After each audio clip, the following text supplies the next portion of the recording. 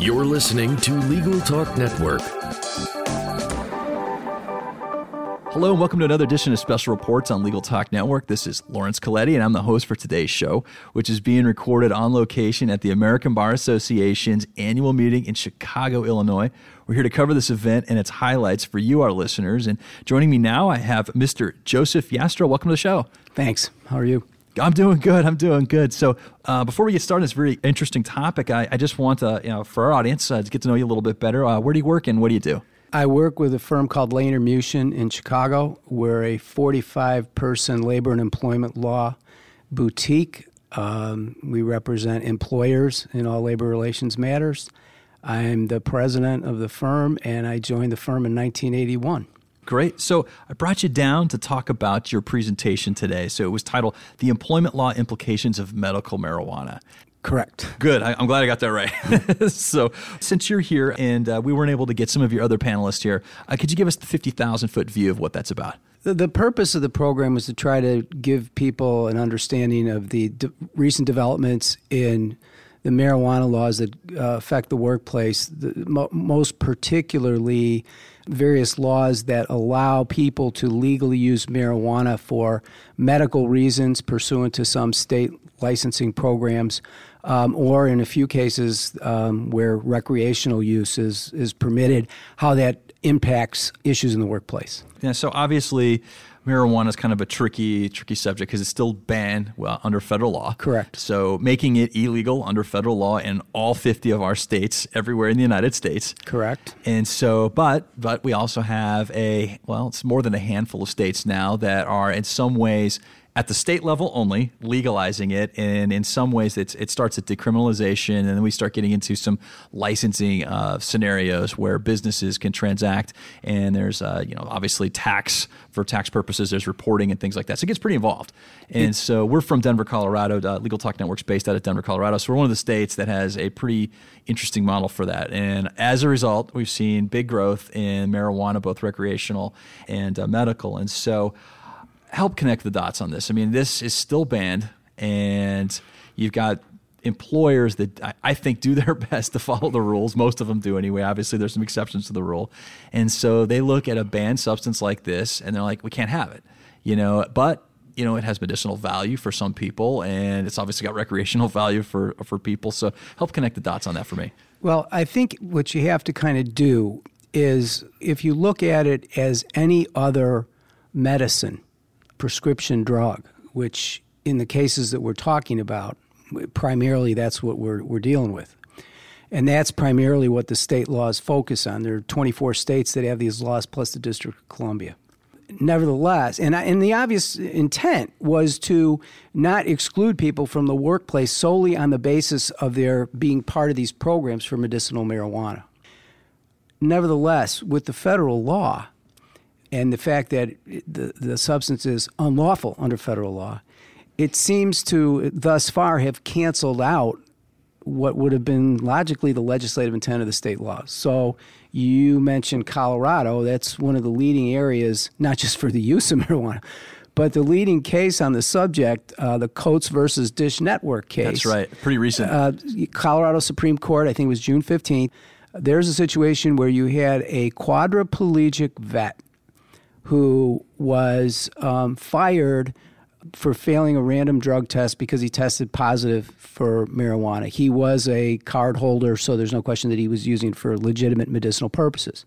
And Colorado, like a number of other states, including Illinois, has a lawful activities statute which allows people or protects people who engage in a lawful activity outside the workplace from being terminated on that basis. Smoking would be an example. Okay. So this guy, his case came up under the lawful activity because he was lawfully using it, and nevertheless, Colorado Supreme Court upholds his termination because the Federal Controlled Substances Act makes it illegal, and the Colorado lawful activity statute, to be a lawful activity, it has to be lawful not only within the state, but under federal law.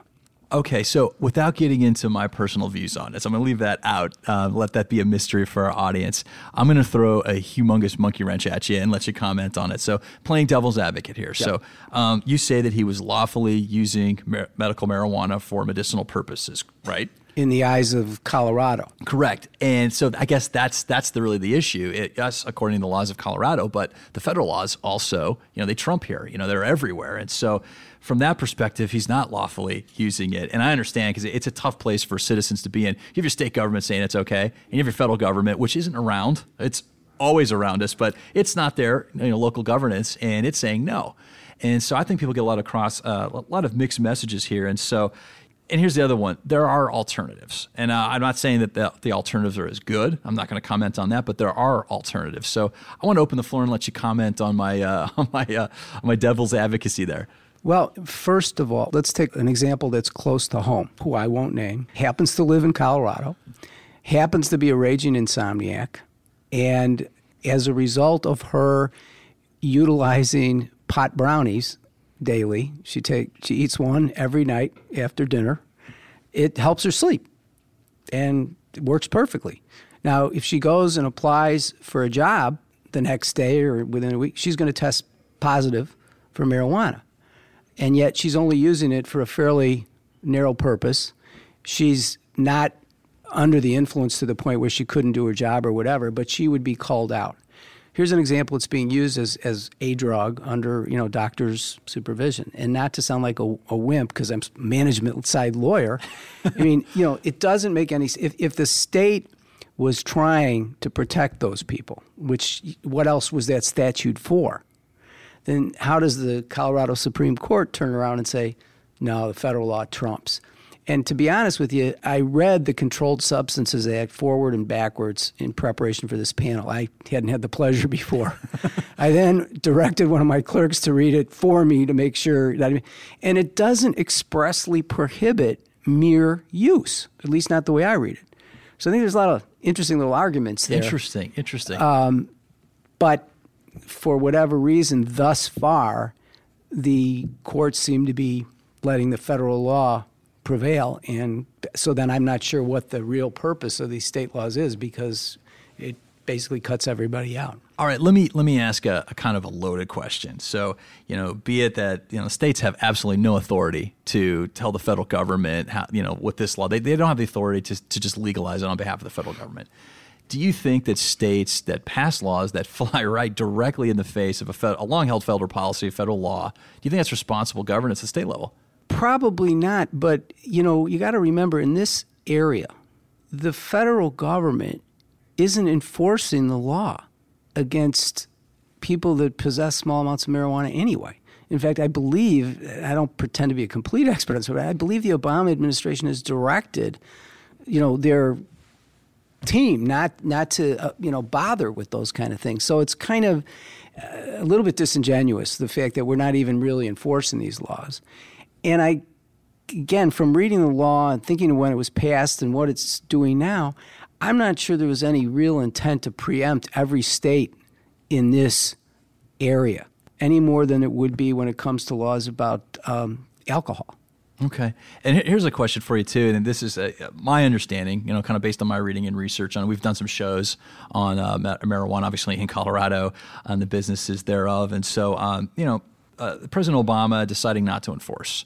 And you talk about the Cole memo and all of these sort of not even restrictions, not really orders. It's just sort of priorities, resetting priorities. Right. And so for me, I look at that and I see, my fellow Coloradans out there building businesses, investing large sums of money into something that they could go to jail for decades based on, hey, we're going to look the other way.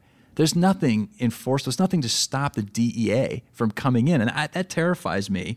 Correct me if I'm wrong, but they can come in anytime. They don't have to listen. They don't have to listen to the Attorney General. They don't have to listen to the President. They operate on their own, correct?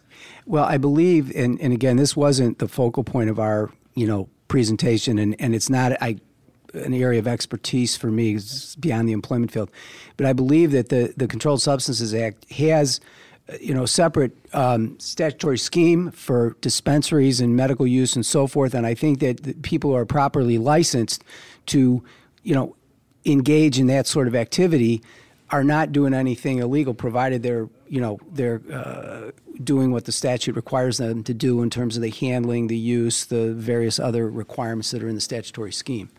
Okay. So it's not per se illegal if they're doing it that way.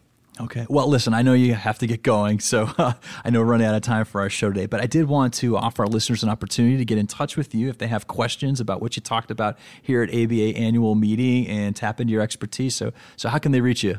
As again, I said, the firm is Lehner Muchin in Chicago, and probably the best way if they want to do that is to email me at jyastrow, YASTROW, at Lehner, L-A-N-E-R, Muchin, MUCHIN.com, and we can provide them with a copy of the paper that we delivered today, or it's also available on the ABA website from the program. Excellent.